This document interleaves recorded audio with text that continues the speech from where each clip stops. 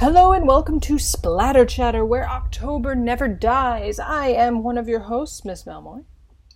I'm the other host, Mr. Kreggers. Yes, he is, and today we are talking about nuclear apocalyptic horror. Boom! Yes, that's the sound it makes. That's the sound. Specifically, we're going to dive into some specific films. Some of our favorite. I actually watched as well, in addition to the main film we watched for this, a YouTube video that was like a countdown of the 10 best nuclear bomb detonation scenes in cinema. So we can talk about some of those. But the main thing we're going to talk about is the 1984 British sort of docudrama mockumentary film Threads. Yeah, it's kind of weird. It's kind of weird. It's definitely upsetting. Yes. And it's a unique one. Yes. This was precipitated by, I finally watched Chernobyl. And then I did a deep dive, hyperfixated, busted through Midnight in Chernobyl and learned everything I needed to know about it because I was like, holy fuck, why don't we talk about this more? Which I found out my mom's boyfriend was like, oh yeah, like I was in Europe when Chernobyl happened. I was like, you have to leave the house. What? You need to leave. You're contaminating the area. Time for Shelley to move again. Mm-hmm. Because of the radiation. We need a dosimeter in the house. Okay, Greg. Yeah. So I got that going for me. So you got that going for you. But yes, so we watched it. I watched Threads for the first time. Mr. Kreggers rewatched Threads. Did some poking around at other sort of Cold War-esque apocalyptic films. Just to talk about this very specific, scary subset of upsetting and disturbing subset of horror. Yeah. And I had nothing. And this weird subgenre of post-nuclear horror, right? That is just like, there's a substantial amount of films out there that fit into this category. And they don't often get referenced when it comes to horror subgenres. They don't often get talked about or sometimes even labeled as horror films. But they can be some of the most horrifying things you'll ever watch. So I think that's kind of interesting. Yes. Yeah, and this is like the epitome, I think, of what you think of when you think of apocalyptic, post-Fallout horror, and the radiation burns and the radiation sickness and people who survive that, the sort of collapse of society and all that sort of thing. Mm-hmm. Absolutely.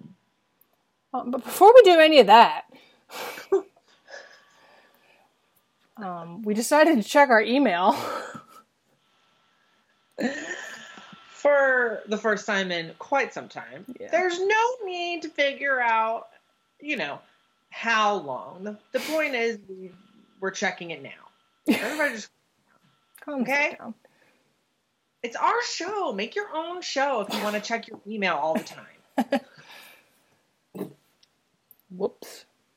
But anyway, the point is we have an email that we have been neglecting from listener unknowingly from listener Lindsay, who has written into us on occasion. So number one, we want to apologize to Lindsay. Hopefully you're still listening. Yeah. Hopefully you're still out there. I'm so sorry that this slipped through the cracks. If you are still out there, we're going to address your email now. Yes. So Lindsay writes, "Hey Splatter Chatter, I just saw that Netflix is reviving Unsolved Mysteries. How do you feel about it? I'm excited. What's your favorite unsolved mystery?" This might give away how old the email is. Yeah, when people look up when this news was dropped. My favorite unsolved. I got one that comes to mind. You have one that comes to mind? I do. Let me ruminate on this while Miss Mel answers first. I am excited that they're reviving Unsolved Mysteries. Unsolved Mysteries was the best. I would say that my favorite unsolved mystery, the one I kind of always sort of gravitate back towards is the Dial-Up Pass incident. Oh, that's a good one. Yeah. That's a really good. Because like there's just no one can come to a consensus on what happened. There's a lot of weird. I think we've talked about it a little bit. I'm not sure, but to give you the brief synopsis, a group of hikers in Siberia never came back from their hike, and when they went looking for them, they found that their tent had been shredded and cut open from the inside, and various bodies were found naked, some of them with severe trauma to them, broken ribs, broken chest plates, broken other things. One person was missing a tongue and a couple of other parts of their body, and one or two of them were also severely irradiated with lethal doses of radiation, but not all of them. So there's really no consensus on what happened here. They determined it wasn't an avalanche because there was no avalanche in the time period. They determined it wasn't an animal attack. There was no evidence that, no clear evidence that they turned on each other. One person suggested some sort of infrasound caused them to go crazy, but that doesn't account for the radiation found on a couple of their bodies and their clothing, or the guy who's missing a tongue. So it's wild. It is wild. Have you seen Devil's Pass? I've seen stuff about it. I have not seen it. Yeah. It's a pretty decent movie where they, tackle it and kind of posit the situation. I was trying to think. I feel like I had one and then completely forgot when you started talking about the Dial-Up Pass incident. Villisca?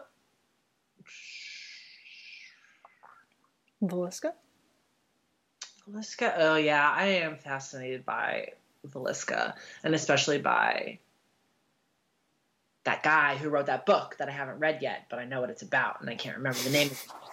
Okay. Where he connects the Axemen of New Orleans to Axe Murders of Villisca. That's pretty fascinating. Yeah, I can think of, there's a lot of unsolved murder cases that really fascinate me. Jack the Ripper, which in the last couple months they may have solved. Interesting. Oh, I feel like I did see some stuff. Yeah, there was a DNA link thing that they were like, anyway. And also the Phantom Killer of Texarkana. Oh, yes. Oh, yeah, who still might be out there. Yeah. So I think those unsolved mysteries are at least what I'm thinking of right now. Nice. So, thank you, Lindsay. Whoops. So sorry. Whoops. It's fine. Everyone's fine. Everything is fine-ish. As for quick horror headlines, personal headlines, I finally saw Midsommar. Only took literally a month. Wild. Had to go out and get a sandwich afterwards for a nice cool down. Yeah. Definitely, it's less oppressive than Hereditary. It's definitely more mainstream at points, or at least more sort of contemporary horror. Mm-hmm. But still, very gripping, very, very engaging, very much captive audience. Happier ending than Hereditary, kind of. Yeah, isn't that interesting? Yeah. It's in so many ways, I think, the antithesis of Hereditary. It's the yin to Hereditary's yang. Yeah. Or vice versa. I don't remember which one is light and which one is dark and yin yang. But that's what it is. Right, yeah.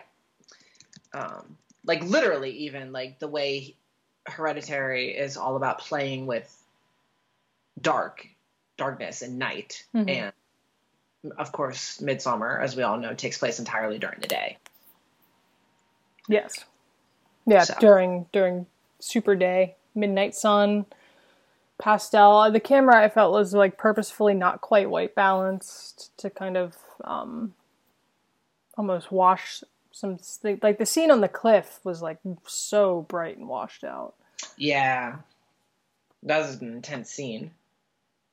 But yeah, no, it was. I'm glad I finally saw it. It's interesting because I knew it was long, but like it didn't feel long because the entire thing was like partially a mystery as well because you're trying to figure out exactly what's going on, even though you probably know. Yeah. I touched on this in my review over on the blog, if you guys want to go check it out. But like, you know where they're going. Like, you know how it's going to end. It's just like the art of how we're going to get there. Yeah. And still maintaining our interest the whole time and the specifics of that path, which is so tricky to pull off, but they did. Yeah. No, it was a fun ride. And, you know, I mean, good for him stepping away from horror for a while, but I hope he continues to keep sort of that same sense of just constant stress in the future work he goes towards. Yes. Yeah, that was my big thing. I'm reading Pandemonium, which is pretty fun right now. Enjoying it? Yes. Although I found the most crazy typo in it. There's a character named Lou that's spelled Lew, but in one of the dialogue tags it's spelled Lou. So like, clearly at one point the name was spelled differently and we just didn't catch them all. That was fun. But no, it's a fun read. It's like basically sort of like an epidemic of demonic possessions that they're trying to solve, and there's different archetypes that the possessions will take, and like the people who are possessed will do different actions and behave in different ways depending on like what type of possession they have. They're not sure if it's some sort of psychosis or if there's something supernatural to it. So it's interesting. Nice. Yeah. That one is definitely on my list. Yes. Yeah, cool. Yeah, I have been, let's see, I've been watching a lot of horror recently, actually. You know, summer's a great time, of course, for the spooks. And, you know, those couple of days where it was just so bleedingly, blastingly hot that you didn't want to do anything else. It was just perfect to just cool down by watching horror movies. So I've seen some good stuff recently. Some highlights maybe. I watched a great little gay horror movie called B&B. Ooh. I recommend. It was really tense. It's some like top-notch suspense, very Hitchcockian. It's about this gay couple who, a year before the story begins, they tried to stay at a B&B in the English countryside, and they were denied a room together by the like religious innkeep. So they sue and they win.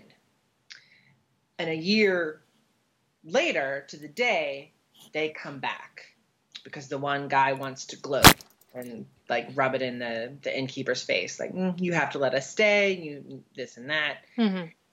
And you know, there's all these interesting factors at play. Like the innkeeper's son approaches the one guy and reveals that he's gay and he can't live under his religious father's roof anymore. And he's planning to run away. And then this other creepy guy shows up and he doesn't speak any English. And there's this debate, like they say, whose side is he on? You know, because they've made it very public that they're coming back to stay at this B&B. They've like they've put it on Facebook, and the one guy, he's like really nervous, and he's like, you don't know who that could attract. Like, gay bashers could, you know, we're out here in the middle of the country. Yeah. So there's these cat and mouse and these questions of whose loyalties are where and who's really thinking what. It was tense. It was really good. It was really good. So it's kind of like a psychological. It's very much psychological horror. Okay. Yeah, it gets. Well, I don't want to say because I don't want to spoil. Then we will all go watch and find out and talk about it next time. I believe I watched it on Amazon. Okay. I don't know if it was on Shudder or just on Amazon, but yeah. I think Shudder has a deal with Amazon where anything on Shudder is also on Amazon. Obviously, not everything on Amazon is also on Shudder. Is also on Shudder. Yeah. Cool. Great selection on Shudder. Yes. I also watched, what else that should be mentioned? Cool little short film called The Quiet Room. About a man who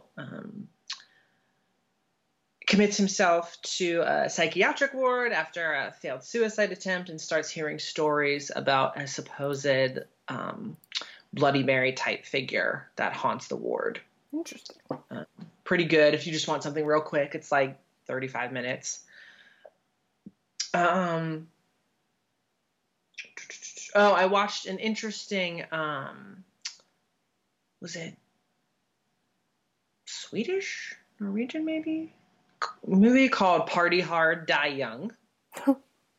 A fun little slasher that had its cool moments, really gorgeous cinematography.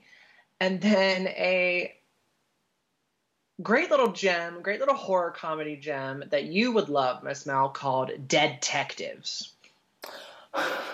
I've seen it. You heard about it? I've seen it advertised to me on Shudder.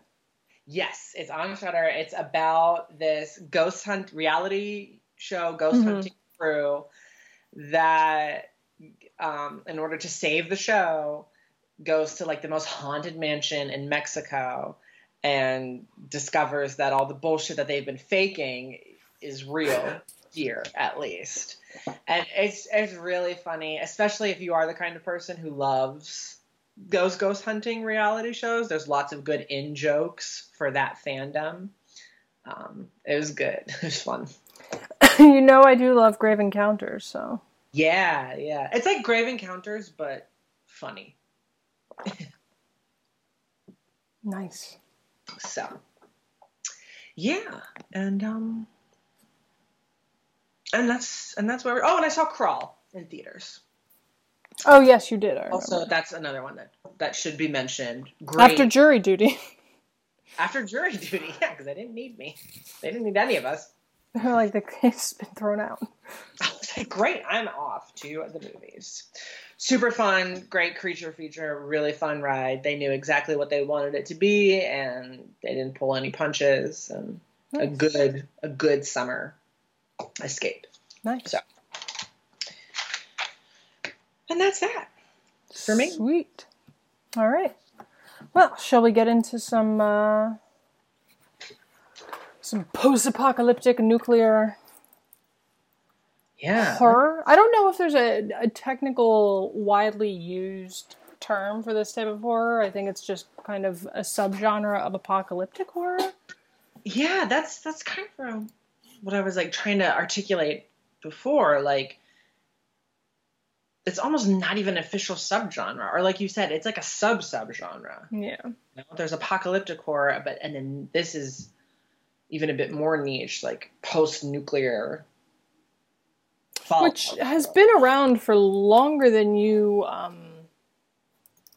might think, actually. For sure, yeah. I think, like, the first book to feature nuclear war actually was written before the nuclear bomb was even invented.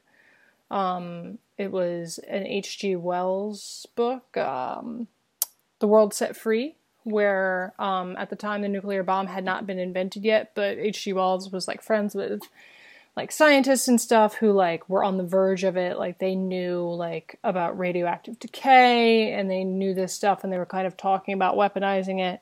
So he didn't pull it out of his ass because that would have been very scary. So he knew that was kind of where science was going. So he wrote this sci-fi novel, The World Set Free, about a nuclear war, essentially. Obviously, his nuclear bombs are, slightly different from the ones that ended up being created. But But yeah, that was kind of the first time this appeared in media. And this was like back in the 1930s, I believe. Maybe even earlier. That's so interesting that it's even like, talk about being at the cusp of even that idea, that technology, that, you know. He was ahead of the curve, for sure. Because then the first movie in this genre didn't come out until the 50s. Yeah. Which makes way more sense, right? We think about horror films from the 50s were super concerned with complete human annihilation. Yeah. That stemmed from the advent of the Cold War. And that manifested itself in different ways in the horror films from the 50s. It often wasn't as direct as, you know, featuring straight up nuclear warfare. But it was definitely one of the prevailing themes. Yes. And as we said, the thing that brought this on was I finally watched Chernobyl, did a deep dive into Chernobyl. I think I mentioned before when I said that I was watching it that it was interesting the way they positioned it very much, at least the first episode, as a sci-fi horror piece of media, and then afterwards it becomes kind of like a post-apocalyptic dystopian horror almost. But it's historical. It sure is. Which might make it there was an interesting like code switch almost, we could say, between how they opened it and then how the show progressed. But it worked. Yeah. Because it was a beautifully done show and terrifying to watch. Yes, very, very. When they looked into the open nuclear reactor. Ugh. Oh, that was... Because you're just like, what must this look like? No human who has looked at it has survived, so... You know, let's imagine what, you know, it was funny because my one friend was like, what did they see? Did they see their doubles? Did they see, like, Cthulhu on the other side? Like, yeah, the primordial chaos. Yeah. And then, you know, they lock this thing up like a Lovecraftian monster. It's just sitting there under the sarcophagus, as they call it. Waiting. And it's still incredibly, potentially the most dangerous room in the entire world. A few minutes in there, you're very sick. An hour, you're dead. And this is real science stuff. So you can see why it makes good horror. It does. So, most of our listeners probably know, but what was the HBO show Chernobyl covering? What's the highlights of the historical events for us, Miss Mel? Well, at 1:23:45 a.m. on April the 26th, I believe. Yeah. Which 1, 2, 3, 4, 5. It's wild. During a not so routine, but was meant to be routine, safety tests of all things at the Chernobyl power plant in the Ukraine, an explosion happened, which was upsetting. You know, nobody likes an explosion at a nuclear power plant. The roof was on fire. They were a little bit concerned. It was believed by the management that the hydrogen tanks had ruptured during this kind of kerfluffle. But it quickly becomes apparent that something much worse has exploded. The nuclear reactor itself has blown its lid, causing just mass fission products, and it's also in the process of doing that, then blew up the fuel cells because it instantly vaporized like everything around it. There was 2 explosions in one. And the show does a much better job than we could ever do of explaining exactly why that happened over the course of 5 episodes. That, you know, would very much watch if I were you. But essentially, something that has never happened in the history of the world, a nuclear reactor explodes. They're not supposed to explode. They melt down. They get so hot that they melt down. They don't explode. So the lid's blown off. And just pure radiation is in the atmosphere, getting blown everywhere. There are parts of Sweden still that can't, like, eat crops from certain areas because it's still so heavily radiated. And the death toll, The official Soviet death toll is 31 people. The minimum put out there by the UN, the minimum was 4,000. The higher end of their official count was 93,000. Some people have said it's as many as 1 million and potentially more, just because it's hard to track, who got cancer from what, was this leukemia caused by Chernobyl, right, etc. So this happens. It's terrible. The government's trying to cover it up. They're also trying to contain it. Evacuating people, trying to clean up radioactive materials, trying to put the fire out, trying to seal up the reactor, and we kind of follow the first year after the explosion happened and all the efforts done by the liquidators to cover it up and clean it up. And essentially just Pripyat becomes a ghost town. Chernobyl stayed in commission until the 2000s. The other three generators were still working, or the other three cores were still working, and they actually just literally stuck a wall as far in as they could. They were like, okay, this is where you stop, because on the other side of the wall is the open reactor that they just literal death. Like, there was actually this poem that was recited on one of the commemorative years called Satan Sleeps in Pripyat, where they basically are like, yeah, there's a monster behind that door. Don't go in there. But yes, nuclear arms, nuclear energy races, very hot topic after World War II. We saw in World War II what the nuclear bomb could do. Throughout the next couple decades, they realized how they could harness it for energy, and then in the 70s, 3 Mile Island happens, and we start to realize how dangerous it can be in all forms. Chernobyl happens, and nuclear power kind of pretty much shuts down. Its wheels stop turning. People stop building new plants. Because the world almost ended, is essentially what happened. And it's interesting, I think, that it happened because of a nuclear power plant designed to produce energy during a safety test and not during one of our many doomsday scenarios of a bomb going off. Yeah, that's a great point. Yeah. Especially because I think in so many of these post-nuclear fallout, post-apocalyptic horror films, they are talking about the triggering of a bomb. Yes. There's very few that involve an accident. Yeah, I think the only one I can think of is China Syndrome. Yeah.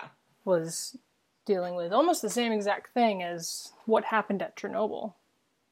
Yeah. And it happened before the movie came out, before Chernobyl happened. It was one of those deals.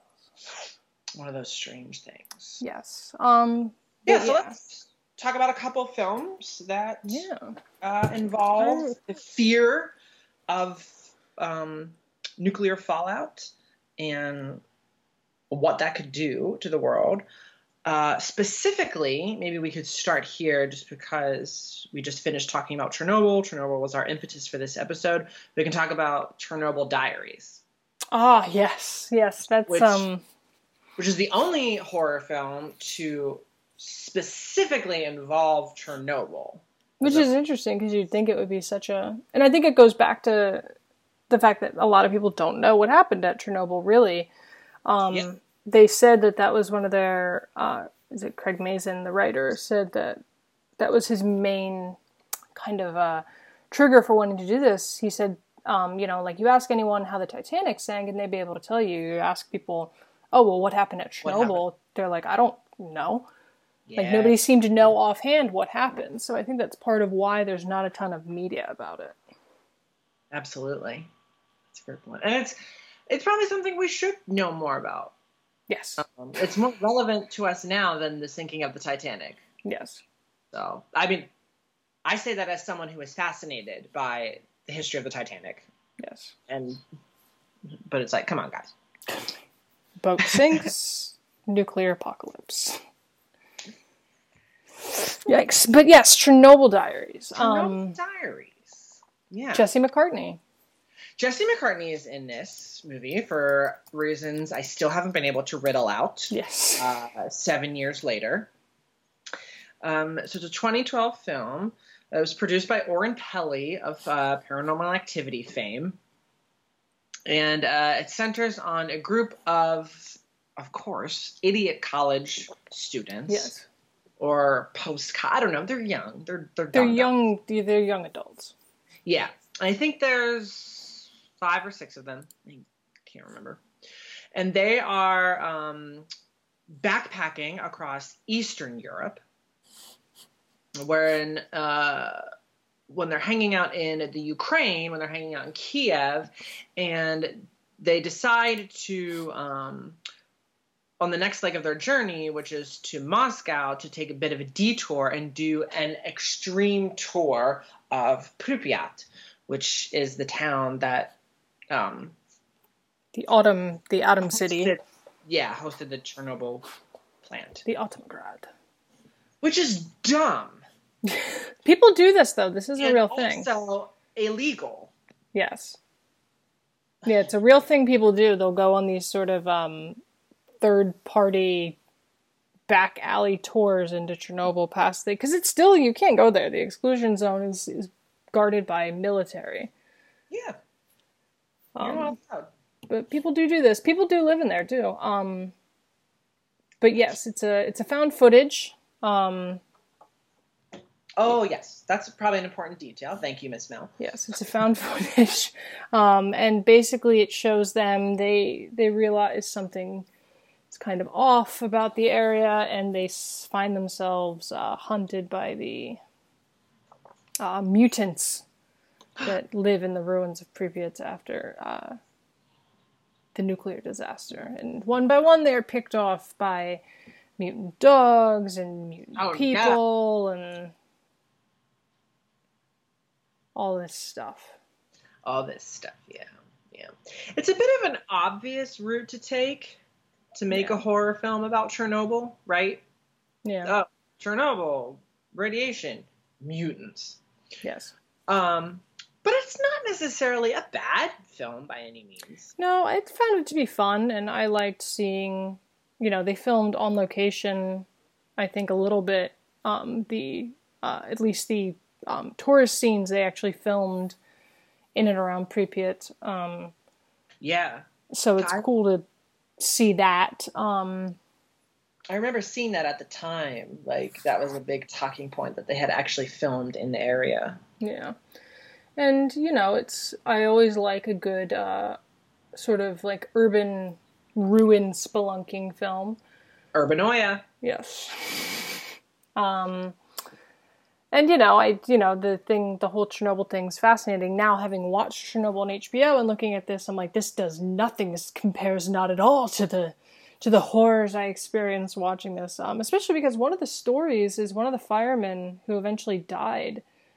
Supposedly, he was exposed to so much radiation that the color of his eyes changed.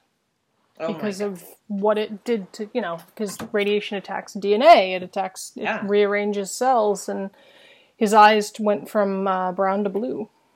Wow. Yeah. Won't know if that's true because he died, but... Because he died. Yeah. So who's to say? Yes. You're to say. But yeah, I mean, it's basically kind of one of those zombie chase 'em type films more than anything else. Yeah, it definitely falls in that category, I think. But for me, I think the most frightening part of Chernobyl Diaries is not being attacked by zombie mutants. It's the idea of this surveillance police state. Yes. Right? And kind of what we see at the end that happens to the remaining characters. Yeah. Which is apparently close to what happened in life. Hey. And that I think is more of a unsettling takeaway from Chernobyl Diaries than a mutant dog. Yeah. Or that random scene when they're in like the first abandoned building and the bear runs by. The non-mutant bear. It was just a bear. And you're like, what? And you're like, oh, right, Russia. So, but aside from Chernobyl Diaries, of course, there are lots of other horror films that tackle the idea of post-nuclear fallout. As Miss Mel mentioned, regarded as one of the best and perhaps the most unsettling is the 1984 British TV film Threads. Threads. So, Threads is a one of the earliest docudrama mockumentary film hybrids, particularly unique in that it aired on the BBC. Yeah. Yeah, let's just slap this on TV for where anyone can find it. Oh, yeah. Yeah. And what it was meant to be was a dramatized version of what nuclear war would look like for the rest of us, essentially, right? Yeah. The not power players, the people who don't make the decision. And specifically, the people caught in the crossfire between the U.S. and Russia. Yeah, great point, Miss Nell. It wasn't even like, you know, all our movies are about what happens in the U.S. during a nuclear attack, but it's like, no, what happens to everyone else who just got stuck in the middle? Yeah, excellent. Yeah, so our focal point in Threads is the city of Sheffield, the real city of Sheffield. Yes, the real one. Yeah, in the UK, in England, which I'm not super familiar on what Sheffield is like as a metropolis now, but in the 80s, it was a very working class kind of town. Mm-hmm. There wasn't, I mean, there were jobs and they were sustainable, but I don't think it was a super affluent place to live. Yeah. So as Miss Mel says, Sheffield ends up getting caught in the crossfire between the real life Cold War standoff between the United States and the USSR. And what I think is really one of the really effective things in Threads is that the actual attack, the detonation of the bomb, doesn't happen until close to an hour into the film. Yeah. And so before that, there's lots of really great buildup. And one of the things they're really good at is showing us newspapers coming in and TV and radio reports addressing the tension between the two power nations.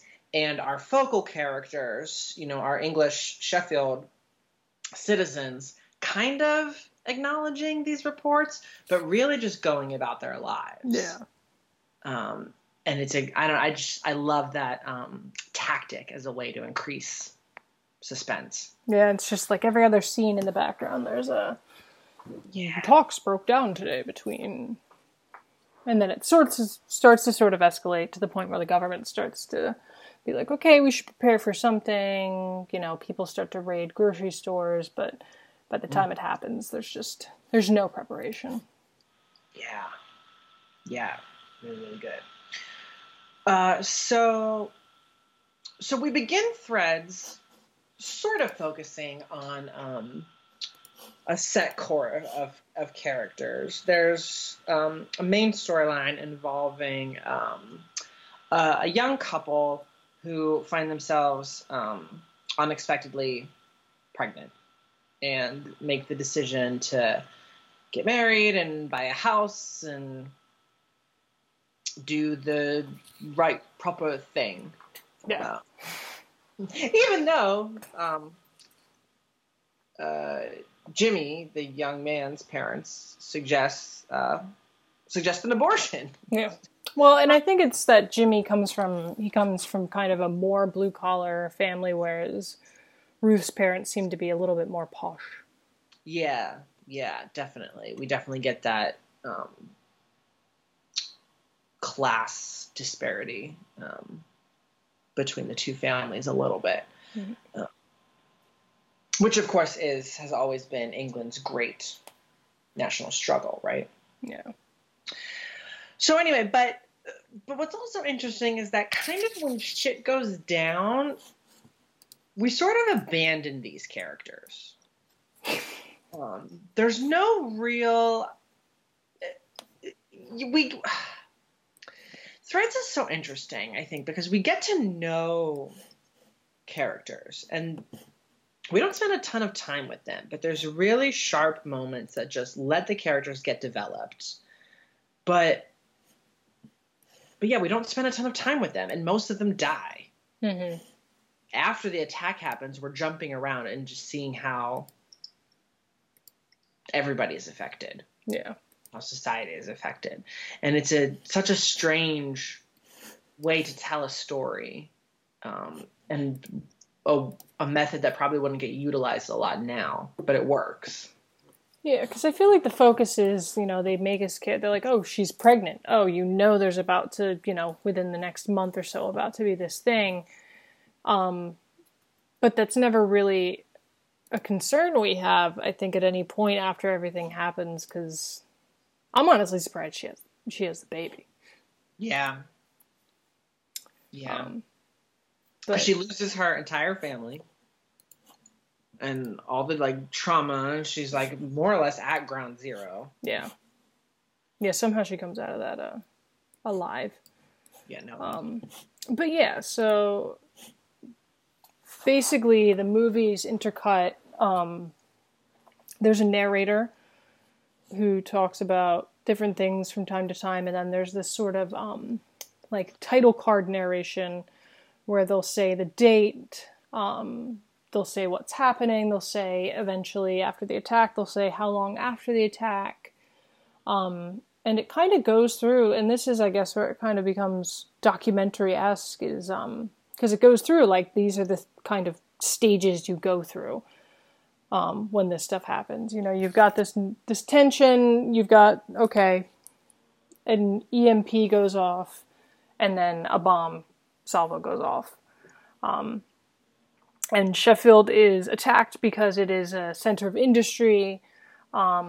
It's got a military base, so it was specifically targeted by, you assume, Russian forces. But this happens, and then, in the initial aftermath, there's this, title card that says, this many people hurt in the immediate explosion, this much property damage, and then it says something like, rescue crews can't be reached, fire department not likely to respond, and it's just, instantly, society is gone from this explosion. And they do a very kind of, I feel nightmarish, correct, obviously I've never lived through a nuclear explosion, but the sort of nightmarish, accurate nuclear explosion you imagine, with the blinding light and huge mushroom cloud and the sort of just blasts of energy. And it's upsetting. You see there's one character who basically half her face is burned off from the explosion. There's people who just sort of catch fire instantly from the heat, and this is where we lose Jimmy also. We just don't see Jimmy again. Yeah.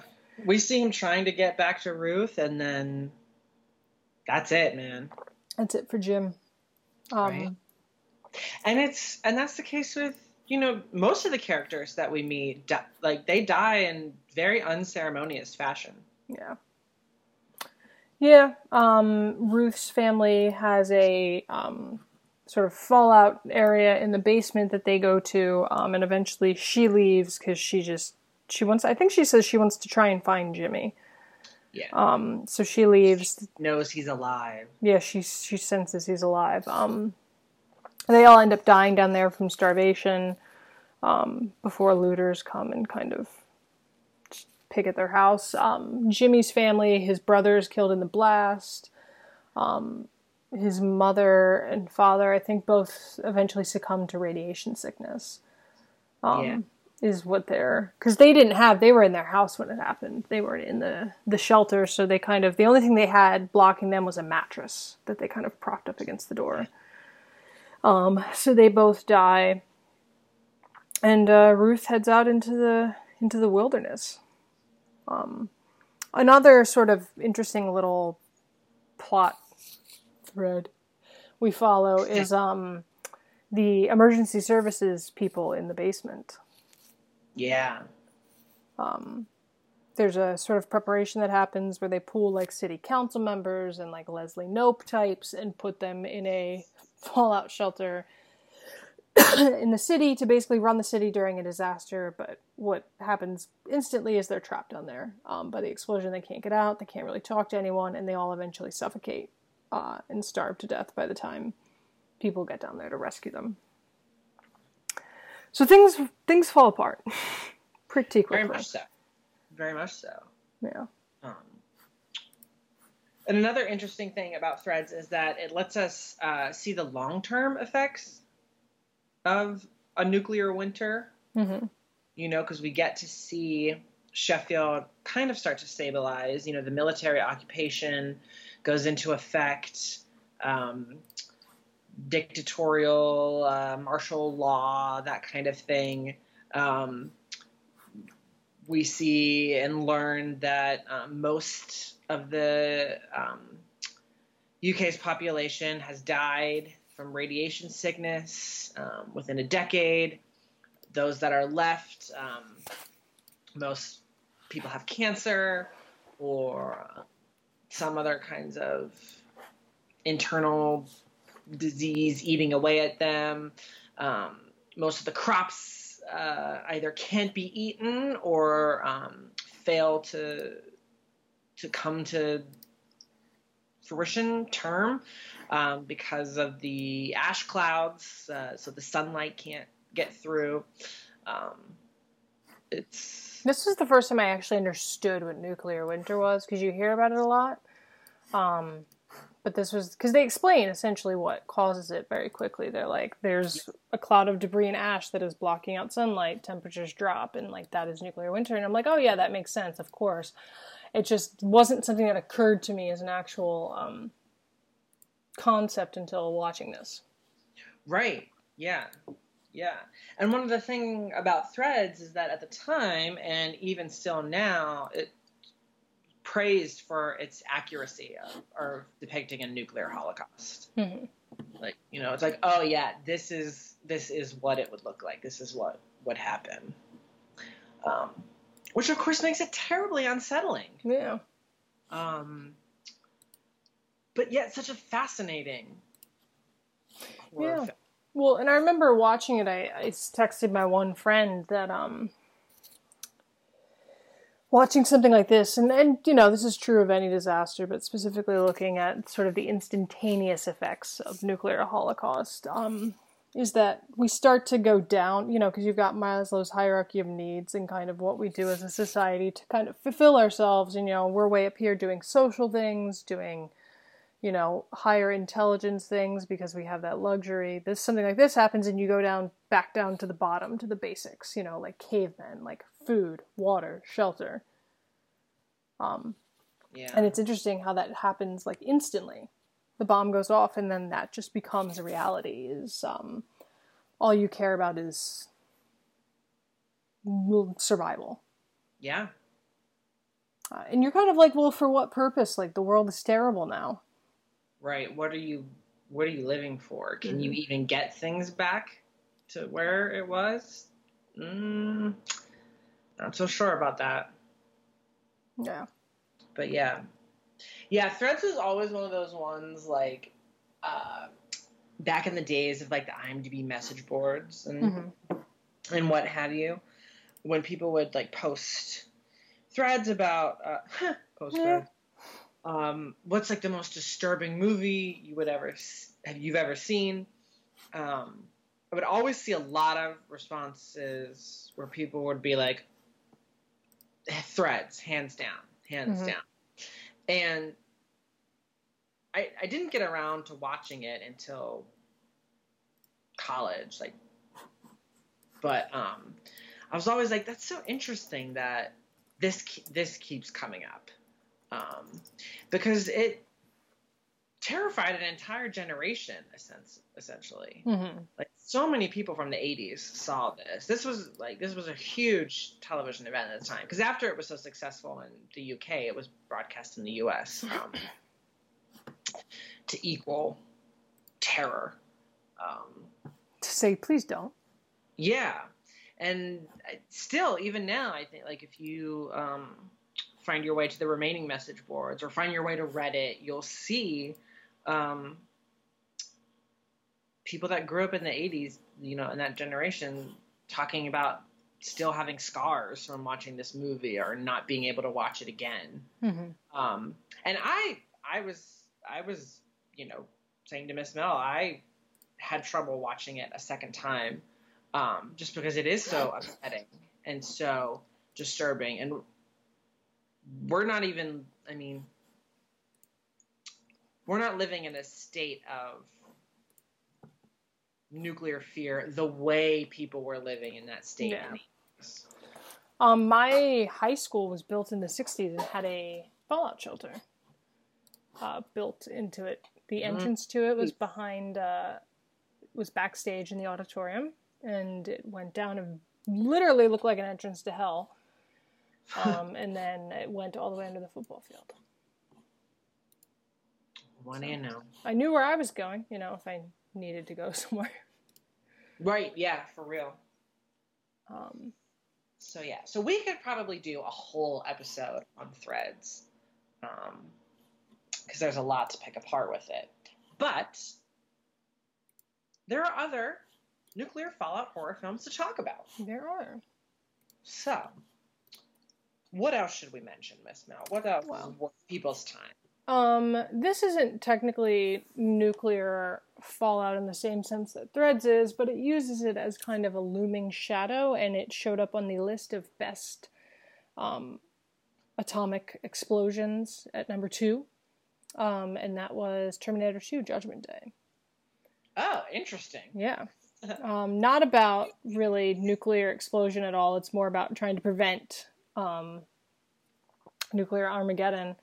But there is a scene in the movie where Sarah Connor kind of has this nightmare of Judgment Day happening, and the atomic bombs being dropped, and it's just this horrific, crazy scene that I saw definitely way too young. Like, I didn't understand how nuclear bombs worked or why any of this was happening, but she watches these kids playing at a park in LA, and then a bomb goes off in the distance, and then the blast happens, and they all just start melting and catch on fire, and there's a blast of energy, and she's just screaming against the fence as she's catching on fire, and it's very harrowing and upsetting, and dramatic, but scene.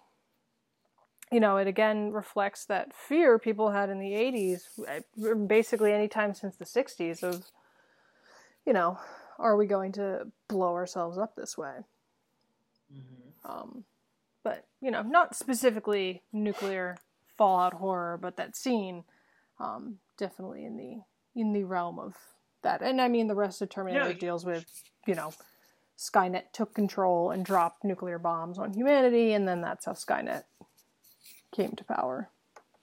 Mm-hmm. But, absolutely. Yeah. What do you have? Well, there's a, what kind of gets talked about as, sort of like the sister film for Threads, like the American equivalent, which is, a movie called The Day After. Ah, yes, I know this. Which was an American television film that aired the year before Threads, so 1983. To great acclaim and quite a lot of discussion upon its initial broadcast, and that involves a similar situation, a nuclear firearms standoff, and then exchange between the U.S. and the USSR, and how it affects small-town America, basically, middle America. I'm pretty sure it takes place in Kansas. That also has a very harrowing nuclear bomb scene. Yeah. Yeah. And it's, it was pretty rough stuff at the time. And even now, it's definitely worth watching, even now. Solid cast. John Lithgow is in it. Steve Guttenberg, big in the 80s, so definitely worth checking out. Nice. It's not, I mean, it's nihilistic for sure, but, and I've only seen it once, and it was a while ago, like around when I watched Threads for the first time, but Threads has stuck with me more than The Day After has. Yeah. So, for what that's worth, but definitely still worth watching, for sure. Oh, sorry. No, I'm just thinking there's a lot more speculative nuclear horror than stuff realistic like Threads, like The Day After. Like, you get Mad Max and the Mad Max series, like, here's our crazy nuclear wasteland. You have The Matrix, where, they're living in a nuclear winter, and then that's how the machines took over and basically plugged everyone into the Matrix, because they caused a nuclear winter to basically disrupt their power source and stuff. Yeah, like, we get a lot of, like, the world kind of well after a nuclear fallout. Yeah. Like The Road. Yeah, there you go. Yeah, that's a big one. Yeah. There's a short film from the 60s that actually was going to be shown on the BBC, but then they banned it, and they didn't end up showing it until like 20 years later, after Threads had aired. It's called The War Game. Oh, I do, yes. I heard about this as well. Yeah, and that's, if I'm remembering correctly, like straight up documentary, but worth watching. There's a really well-regarded animated film called When the Wind Blows. That one's also very upsetting. Yeah, very, very uncomfortable to sit through. Yeah. I had actually never seen it until Miss Mel suggested it as a talking point for this episode. And I was like, great excuse. I was like vaguely aware that it existed, and very quickly into that movie, I was like, no thanks. Yeah.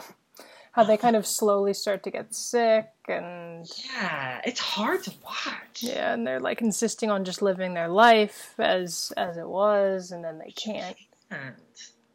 You just can't. David Bowie did that sad song. Oh, that song is so sad. Jeez. It's a very, like, grinding, miserable movie. Yes. But again, if nuclear holocaust is if you can't quite look away, definitely check that out. Yeah.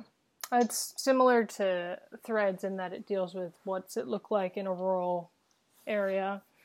Yeah. When this happens, and these are kind of the people who are going to get gone first, because there's just nobody there, and it's rough. Yeah, it's a lot.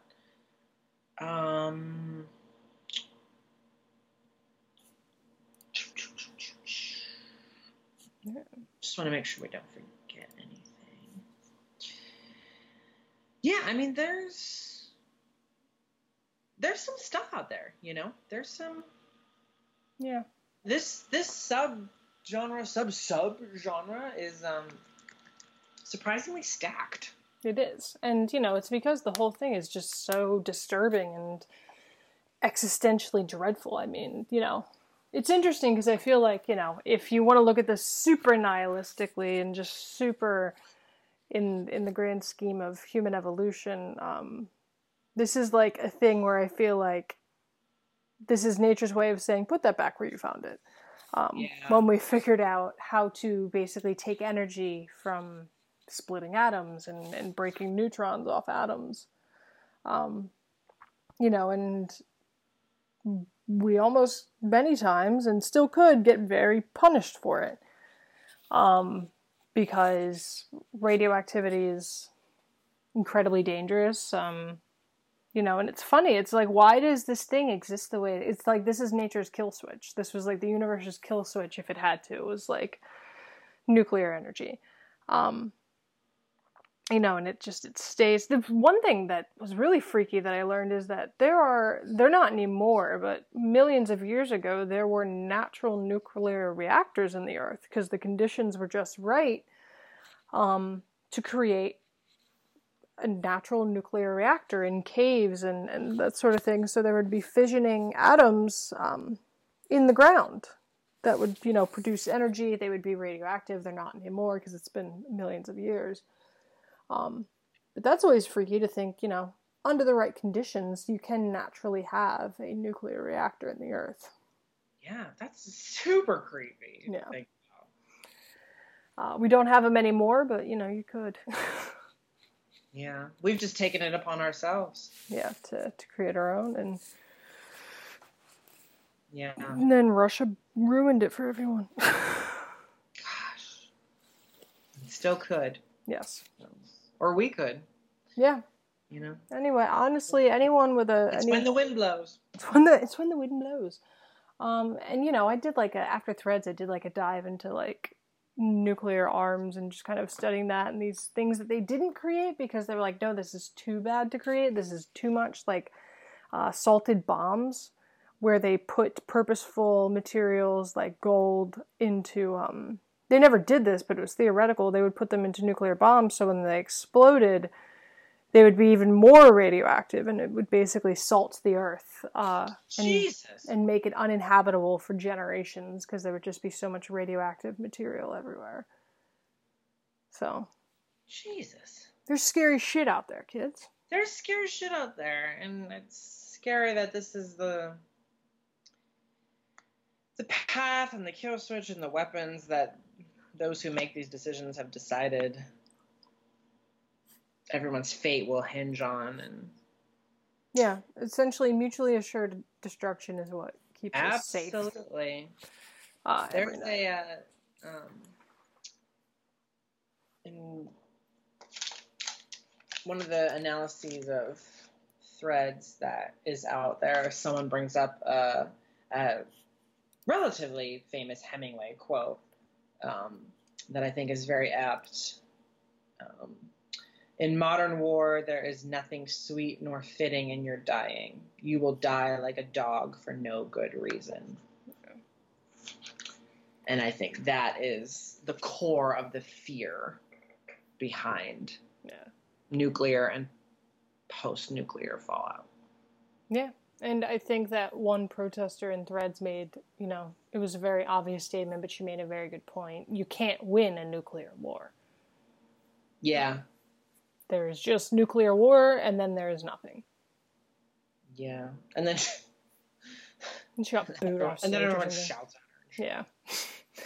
But she has a point. She has a great point. First bomb goes off, and then that'll be it. It's over. Everybody loses. So, don't do it. Don't do it. Don't do it. But you know what you should do? You should get in touch with us. Yeah, now we're going to check things. We're going to be so much better at checking our email. Mm-hmm.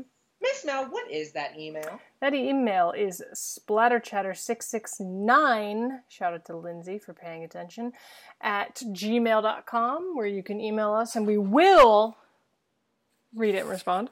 You can tweet us at splatterchatter666, minus all the vowels, or if that's just too difficult, just type it in. We are much more responsive on there. We've been talking to some of you recently, actually, so maybe hit that up if you've got pressing 240 character questions. You can find us on Instagram at splatterchatter666. You can find us on Tumblr at splatterchatter.tumblr.com, and you can find Mr. Kreger's blog at splatterchatter666.blogspot.com. And he can tell you how you can become even more involved with us. If you want to become even more involved, go to patreon.com/splatterchatter666. There's a wealth of information about the show, me, Miss Mel, what we're doing, what we want to be doing, and how you can support us in that mission. If you do choose to become a patron, we have all kinds of rewards available for you depending at which level you're donating to us at. So be sure to check that out. If you want to show your love for the show, but maybe not financially, you can also show your love with ratings and reviews on Apple Podcasts, on Stitcher, and on SoundCloud. As of now, those are the 3 platforms on which you can listen to our show. As Ms. Smell said, yes, of course, keep an eye on the blog. Right now, I've got some new reviews up there for Midsommar and Crawl. And very soon, as we move into the spookiest time of the year, it will be time once again for the 31 by 31 challenge, in which I review 31 horror movies in the months of September and October before October 31st. I'm already deciding which films I will be reviewing, and I'm pretty excited. Don't worry, they're already selling candy corn. Hell yeah, they are. Yes. Yeah. All right. Now, this is going to wrap up our discussion on the nuclear fallout, post-apocalyptic nuclear horror subgenre episode. And when we next are chattering in your ears, it's going to be the 3rd anniversary of Splatter Chatter, which is pretty crazy. Now, in classic Splatter Chatter fashion, we haven't decided what we're going to do for that episode. And there's every chance it could just be a regular episode. Because it's our show. Get your own show. Get your own show. Special shit. But the point is that we'll be back soon for that. And until we are back for that next episode, we want to remind you guys to always keep up the creep. And for now, we're going to say au revoir, adios.